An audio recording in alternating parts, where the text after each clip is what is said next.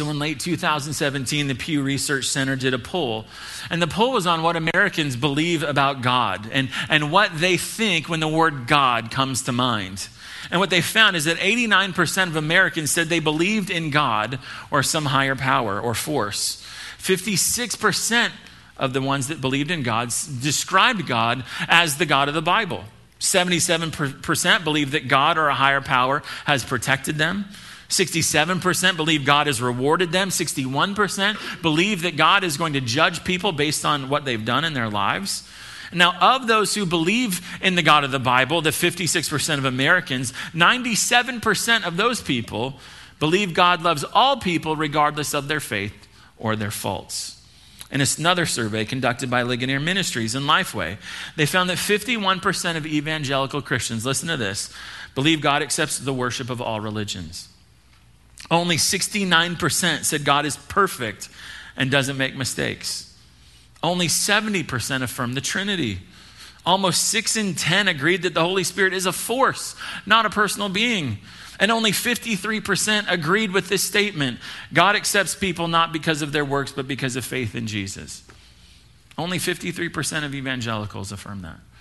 35% of evangelicals believe God will reward faith with material blessing in this life. 78% believe Jesus is the first and highest creation of God. 60% say that religion is a personal matter of opinion, not true for all people everywhere. I mean, I could go on and on. You're like, you already did that. I could continue to do that, you know. I think it's pretty easy to see that there's deep confusion about who God is, not just among Americans, but among people in Bible-believing churches this morning. Surveys like these are what convinced me that instead of speeding through Titus, that I need to slow down and not assume that all of us are on the same page with these things. But that each of us needs to be reminded of the truth because there's so much confusion out there. And confusion about a simple question like, who is God? What is he like? What is a valid way of describing him? And for that, we're going to go back to Titus chapter 1. So if you're not there, you can turn to Titus chapter 1. If you got one of those blue Bibles, that's page 1100. Today, with all the confusion out there, my hope, my prayer has been that each of us will both recognize and revel in the Father and in the Son, the Lord Jesus Christ. That we will see him clearly, and that because of what we see, we will enjoy him, revel in him, worship him. A.W. Tozer, a Christian author, put it this way. He said in the opening lines to his book, The Knowledge of the Holy, he said this: what comes into your mind when you think about God is the most important thing about you. However, so today, what it means is I'm not going to try to fill your head with a bunch of facts and knowledge and data dump all of this stuff on you. Knowing God is not just about the intellect. Your intellect is incredibly important, but to know God rightly is to love God deeply. And that's my hope, is that as we see things that if you've been in church in any amount of time, you already know what we're going to see. But that it's the recognition of what those things mean that will cause your heart to revel in the God that these truths are about. So to see him clearly in the pages of his word is to worship him deeply because of what we see. Like the Grand Canyon, you cannot see God and be unaffected. And that's our hope here this morning. So let's see him first by looking one more time at Titus 1:4. Start halfway in the verse. The blessing in this letter begins, grace and peace from God the Father and Christ Jesus our Savior. The blessings of salvation, grace and peace, as well as all the blessings that Titus needed to fulfill his ministry on Crete, both come from the Father and from the Son. So Paul connects Father and Son with that little word there, from show that there's a connection here between the two, that grace and peace come from both the Father and the Son. Now, how does that happen? Well, it happens like this. The Father is the source of grace. 19 times in the New Testament, the phrase grace of God is written. And when it is written, what that means is grace comes from God. He's the source of grace. Now, grace has nothing to do with all you can do. Grace has everything to do with what God has already done. That grace comes from God as the source. That he shows mercy to rebels, those who sinned against him. And that's all of us. What does it mean for God to be the Father? Well, the atheist Sigmund Freud suggested that religions created the idea of a father God to cope with all of the fears in life.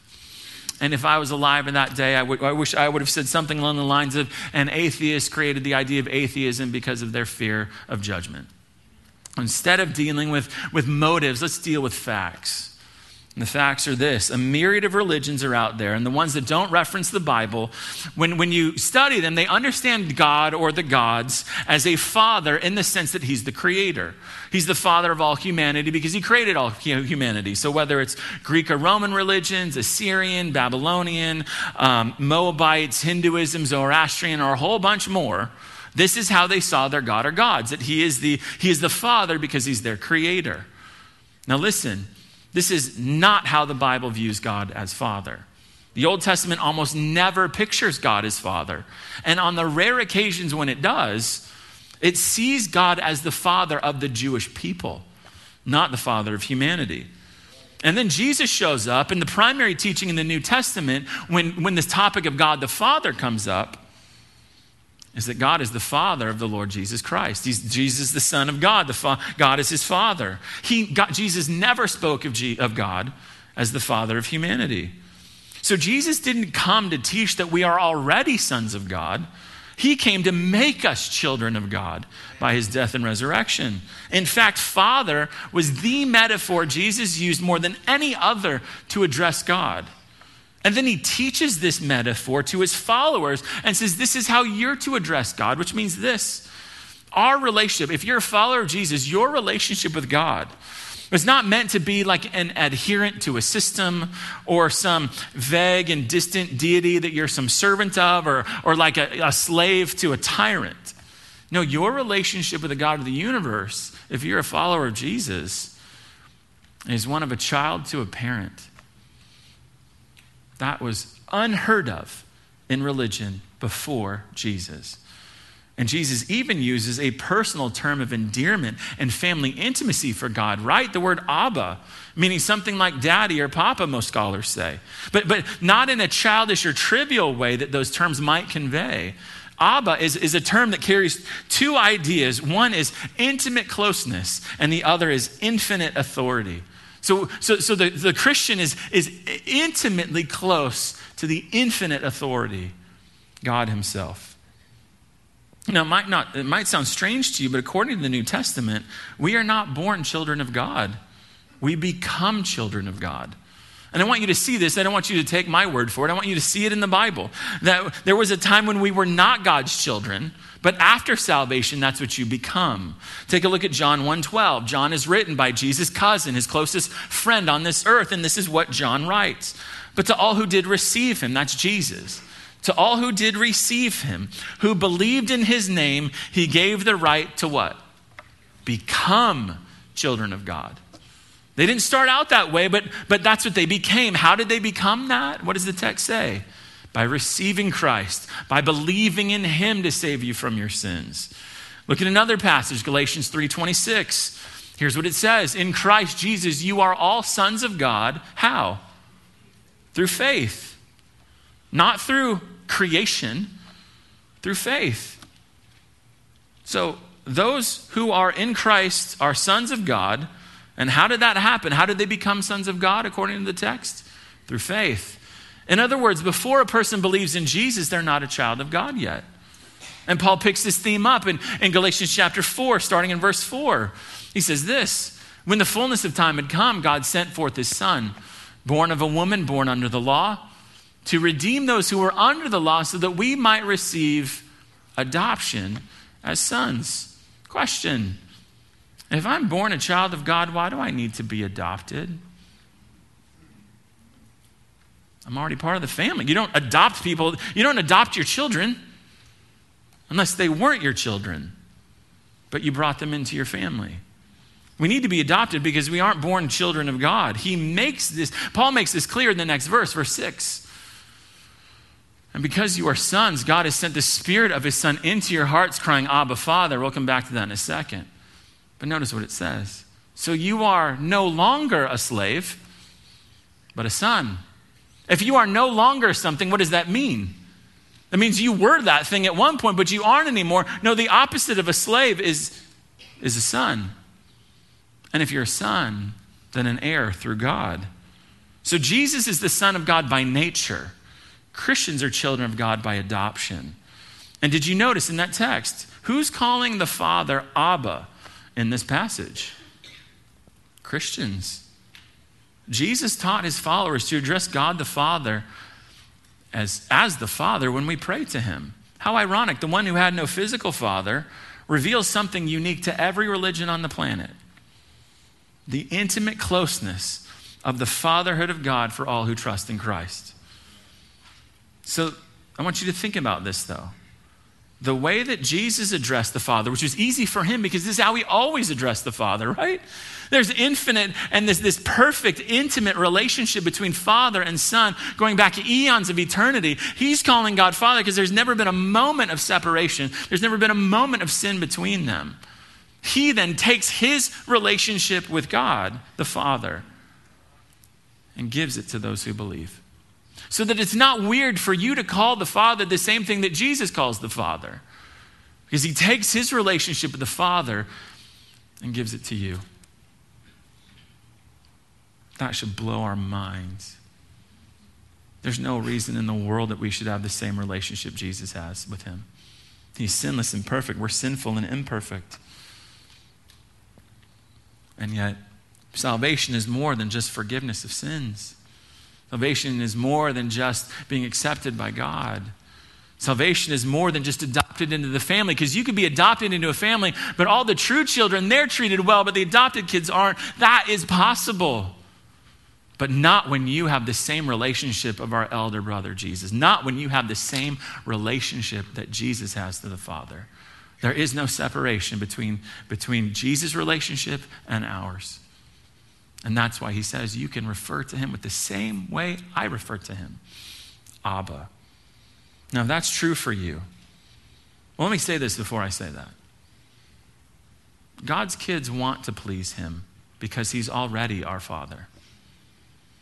Not so that he could become our Father. Not so that we could show how worthy we are that he is our Father. I hope your kids don't treat you that way. That's not how God would treat us. We revel and want to please him because we're already adopted, we're already accepted. And if that's true for you, if you're trusting in Jesus alone to save you from your sins are forgiven and you're adopted into the family of God, then you revel in the Father. And point number one, you trust in the Father's loving care. Trust in the Father's loving care. In context, the proof of his loving care in verse 4 is the grace and peace that God's shown you, that God's gifted you, that God's given you. Giving you salvation and every blessing you don't deserve. And he's shown you favor in your life and forgiven your sins. And on top of that, he's made peace with you. The innocent seeking the guilty us to be reconciled, that there's reconciliation that he accomplished even though we're the ones who broke the relationship. And then he's at work in our lives, removing conflict and helping us get out of conflict when we follow what he says. And though you were a rebel against him, you've been adopted into his family. And like I said before, the same relationship Jesus has with the Father, you have with the Father, because you are in him. And every spiritual blessing, including his relationship with the Father, is yours. Now, there may be someone here that has a hard time seeing God as their Father because they had such a horrible example of a father, and then they take that experience and they project it on God when they hear that God is a father. So listen, God is the absolute best Father. And why do I say that? Well, he's the best Father because he's perfect. Matthew 5:48, Jesus said, your Father is perfect. While none of our earthly fathers were. He is the best Father because he's wise. 1 Timothy 1:17, the Father is called the only wise God. Our parents thought they knew, our fathers thought they knew what was best for us. But the Father only knows what's best for us. And he is constantly working what's best for us in our lives. He is the best Father because he's the most loving. Our parents loved us, but God the Father is love. 1 John 4:16. Our love for our kids, if you have kids, is steel compared to the intimacy and the softness and the love that God has for his children. And he's the best Father because he's eternal. Our earthly fathers can't be the best fathers because we die. and grief is caused as a result of that. But the Father lives forever, 1 Timothy 6:16. So God is the absolute best Father. And again, we can just do this with the attributes of God all day, comparing God the Father to earthly fathers to show like there's no competition. He's the best. He's the absolute best. And if that's true, can you separate him from your earthly father in your mind? Can you see he's everything your earthly father isn't, if that's an issue? And since the Father is the best possible Father, can you trust him? No matter what's going on in your life today, can you trust him? Can you trust in his love for you? Can you trust in his care for you? See, when we come to church, what happens is we've had all of this input for the past 6 days, all of this stuff that probably doesn't have a lot of God in it. And there's experiences and ideas and things that we hear and see. And all of that's just in our brains. And then we come here on Sundays and all of that, just like a part is made through that. And we get to hear and sing reality. And we get to experience like, okay, this is the truth. And it is, and what you and I have to deal with is, okay, there's everything I experience and there's the truth of Scripture. And one is going to interpret the other. We're going to take our experience and go, yeah, I don't know about what the Bible says about God's love and care. Look at all this going on. Or we can say, God is a loving Father, and I can take that and I can put that on top of everything else going on in my life. We will all make the decision on what is going to grab most hold of our hearts, either our experiences or the truth. So can I take this truth and say, no matter what's going on, I'm going to trust in the loving care of my Father in heaven. This love, this care, this Father, as we saw earlier, none of what I've said belongs to you unless you've renounced your hope in yourself and all of your good works. And you've renounced any hope in any religious organization. And instead, you've put all your hope, all your trust, all your faith, where? In Christ. And that's where Paul goes next. Look at verse 4 again. Grace and peace from God the Father and Christ Jesus our Savior. Now, grace comes from the Father as the source, but it comes to us through the Son, through Jesus. Look at Romans 5:1. It says, therefore, since we have been justified by faith, we have peace with God. How? Through our Lord Jesus Christ. And then verse 2 starts, through him, through Jesus, we have also obtained access by faith into this grace in which we stand. So the Father has the grace, has the peace, and he only dispenses it through Jesus, through the Son. That's what we see. That's why Jesus is called the Savior of the world. And Jesus saves, so he saves all who believe in him, all who trust in him through his death and resurrection. That's why he's called, verse 4, the Savior. Savior means we were in danger. We're in trouble. And it wasn't because we felt bad about ourselves. It wasn't because bad things happened to us. We were in trouble because of our sins against God.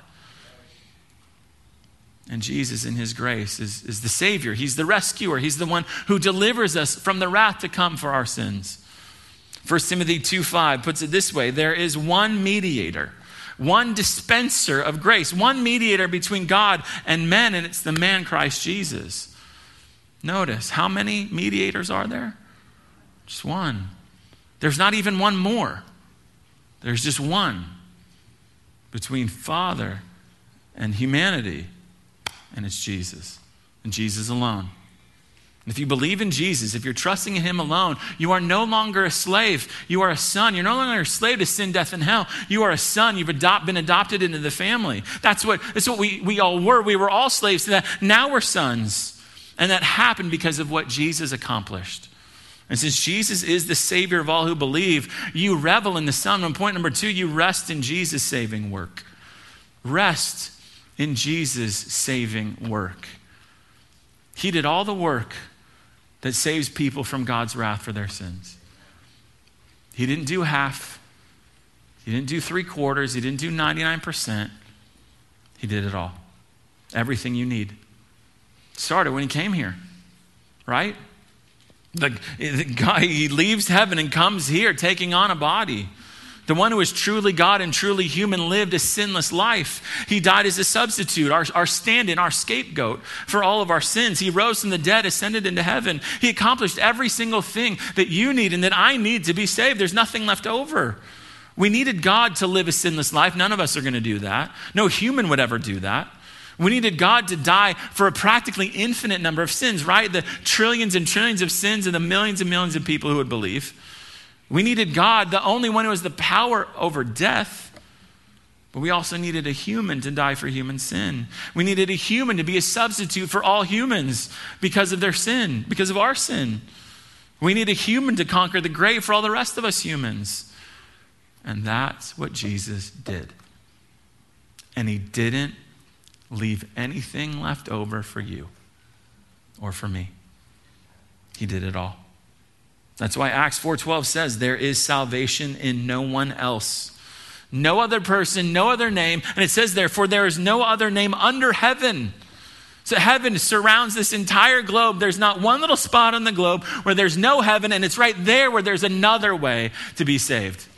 No, heaven encompasses the whole globe. There's no other name under heaven given among men by which we must be saved than the name of Jesus. There is salvation in no one else, which, hear me now, includes you.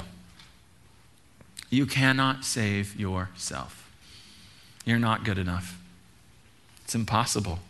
And some have taught that you can pay for your own sins with your own blood. That's just not true. God only accepts the blood of Christ for our sins, not ours. And no organization can do this either. You know why? Because every organization is filled with a whole bunch of sinful people who can't save themselves either, let alone anybody else. See, if you were drowning and you had a life raft with a big hole in it, that would be a problem, right? But if you were drowning and you had 10 life rafts and they all had huge holes in them, that wouldn't be helpful either, right? So you can't save yourself. No grouping of sinful human beings can save themselves either. It's impossible. Imagine if you were on a hike with 5 friends in the Superstitions this week. Probably not the best place to be on a hike, right? Some stuff going on there. And you got caught in the fire, and there was safety on the other side of a ravine that's 20 feet wide. Would it matter if you could jump 15 feet?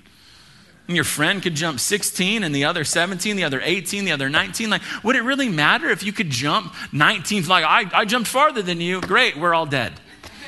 Right? You need someone who can jump 20 feet. And he says, get on my back and I'll take you over there. And you'd be like, that's impossible. Yep, just as impossible as you saving yourself. But jumping 20 feet, 20 million feet, it's nothing for God. Nothing at all. Only God can save you, and that's why Jesus is the only Savior. He's the God-man. Look at what it says in Titus 2:13.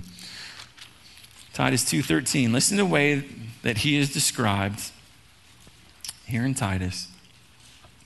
Christians, we're waiting for the blessed hope. What's that? The blessed hope is the appearing of the glory of our great God and Savior, Jesus Christ. He is just as much Savior as he is God. Which is what Paul is saying in that passage. And since he did it all, you can revel in him by resting in his saving work, instead of trying to supplement his work with yours or trying to substitute your works for his. The gospel, the good news, is about what Jesus did, not what you do. There's no good news in the idea that God made salvation possible if you just work hard enough to achieve it, especially since salvation is impossible unless you're sinless like God is. And as I've said before, your good works are important. They're very important, not for salvation, but from salvation, right? We do good works out of gratitude for eternal life, not to get eternal life. And if that's true, then you can rest in his perfect life, not trying to pretend that your life is perfect when it's not. You can rest in his death on the cross to take God's wrath for your sins. Rather than punishing yourself for your own sins, you can trust in the punishment on the cross. You can rest in his victorious resurrection rather than pretending that you're such a victorious person. Hebrews 4:3 says, those who believe in Jesus are the ones who can rest But if you're your own savior or some organization is your savior, there is no rest. There's only work, jumping through every hoop, sprinting on every hamster wheel in the hopes that maybe I'll be good enough that God will maybe accept me. Hopefully my good deeds will outweigh my bad deeds. Guess what? They won't. Ever. That's not Christianity. That's anti-Christianity. Christianity is Jesus did it all. So rest in his work that he accomplished for you when he died for your sins. Now, if you're thinking, preacher, Jesus is the God-man. Like, I can accept that he was a man or really like a really special man, but the God-man, the eternal God became a man, that's just too much for me to swallow. Well, listen, my job isn't to invent Christianity, it's just simply to proclaim it. And from the very earliest days, from the apostles and even from Jesus himself, Christians have always taught that Jesus did not become a God, that Jesus is and has always been God. This is in Paul's mind in Titus chapter 1. So turn back to Titus chapter 1 and let's start in verse 2. Verse 2, in hope of eternal life, which God, who never lies, promised before the ages began. And at the proper time manifested this eternal life in his word through the preaching, which I have been entrusted by the command of, notice this, God our Savior. To Titus, my true child in a common faith, grace and peace from God the Father and Christ Jesus, what? Our Savior. Something going on there. There are two ways that Paul demonstrates this core teaching that Jesus is the eternal God, that he did not become God, but is now and has always been God. And the first is with that title, Savior, in verse 4. Jesus, our Savior. Why does that show that Jesus is eternal God? It's because of what Isaiah 43:11 says. It says this, look at the screen. I am the Lord, and besides me there is no what? There is no Savior.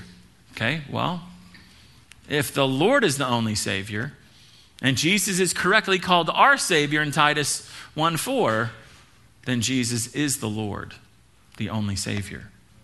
And second, did you notice how easily Paul switched from the Father being the Savior to the Son being the Savior, identifying both with the same word, Savior. Verse 3, God our Savior. Verse 4, Jesus our Savior. With that word Savior, he connects Father and Son in the same sentence, in the same breath, with the same word, Savior. And actually, this isn't the last time Paul does this. Turn to Titus chapter 2, verse 10. Titus 2:10. Christians are to be, are not argumentative. Verse 10, not pilfering, but showing all good faith so that in everything they may adorn the doctrine of God our Savior.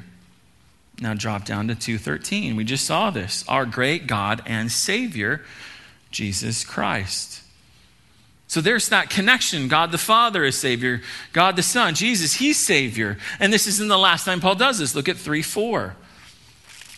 Well, let's start with 3:3. For we ourselves were once foolish, disobedient, led astray, slaves to various passions and pleasures, passing our days in malice and envy, hated by others and hating one another.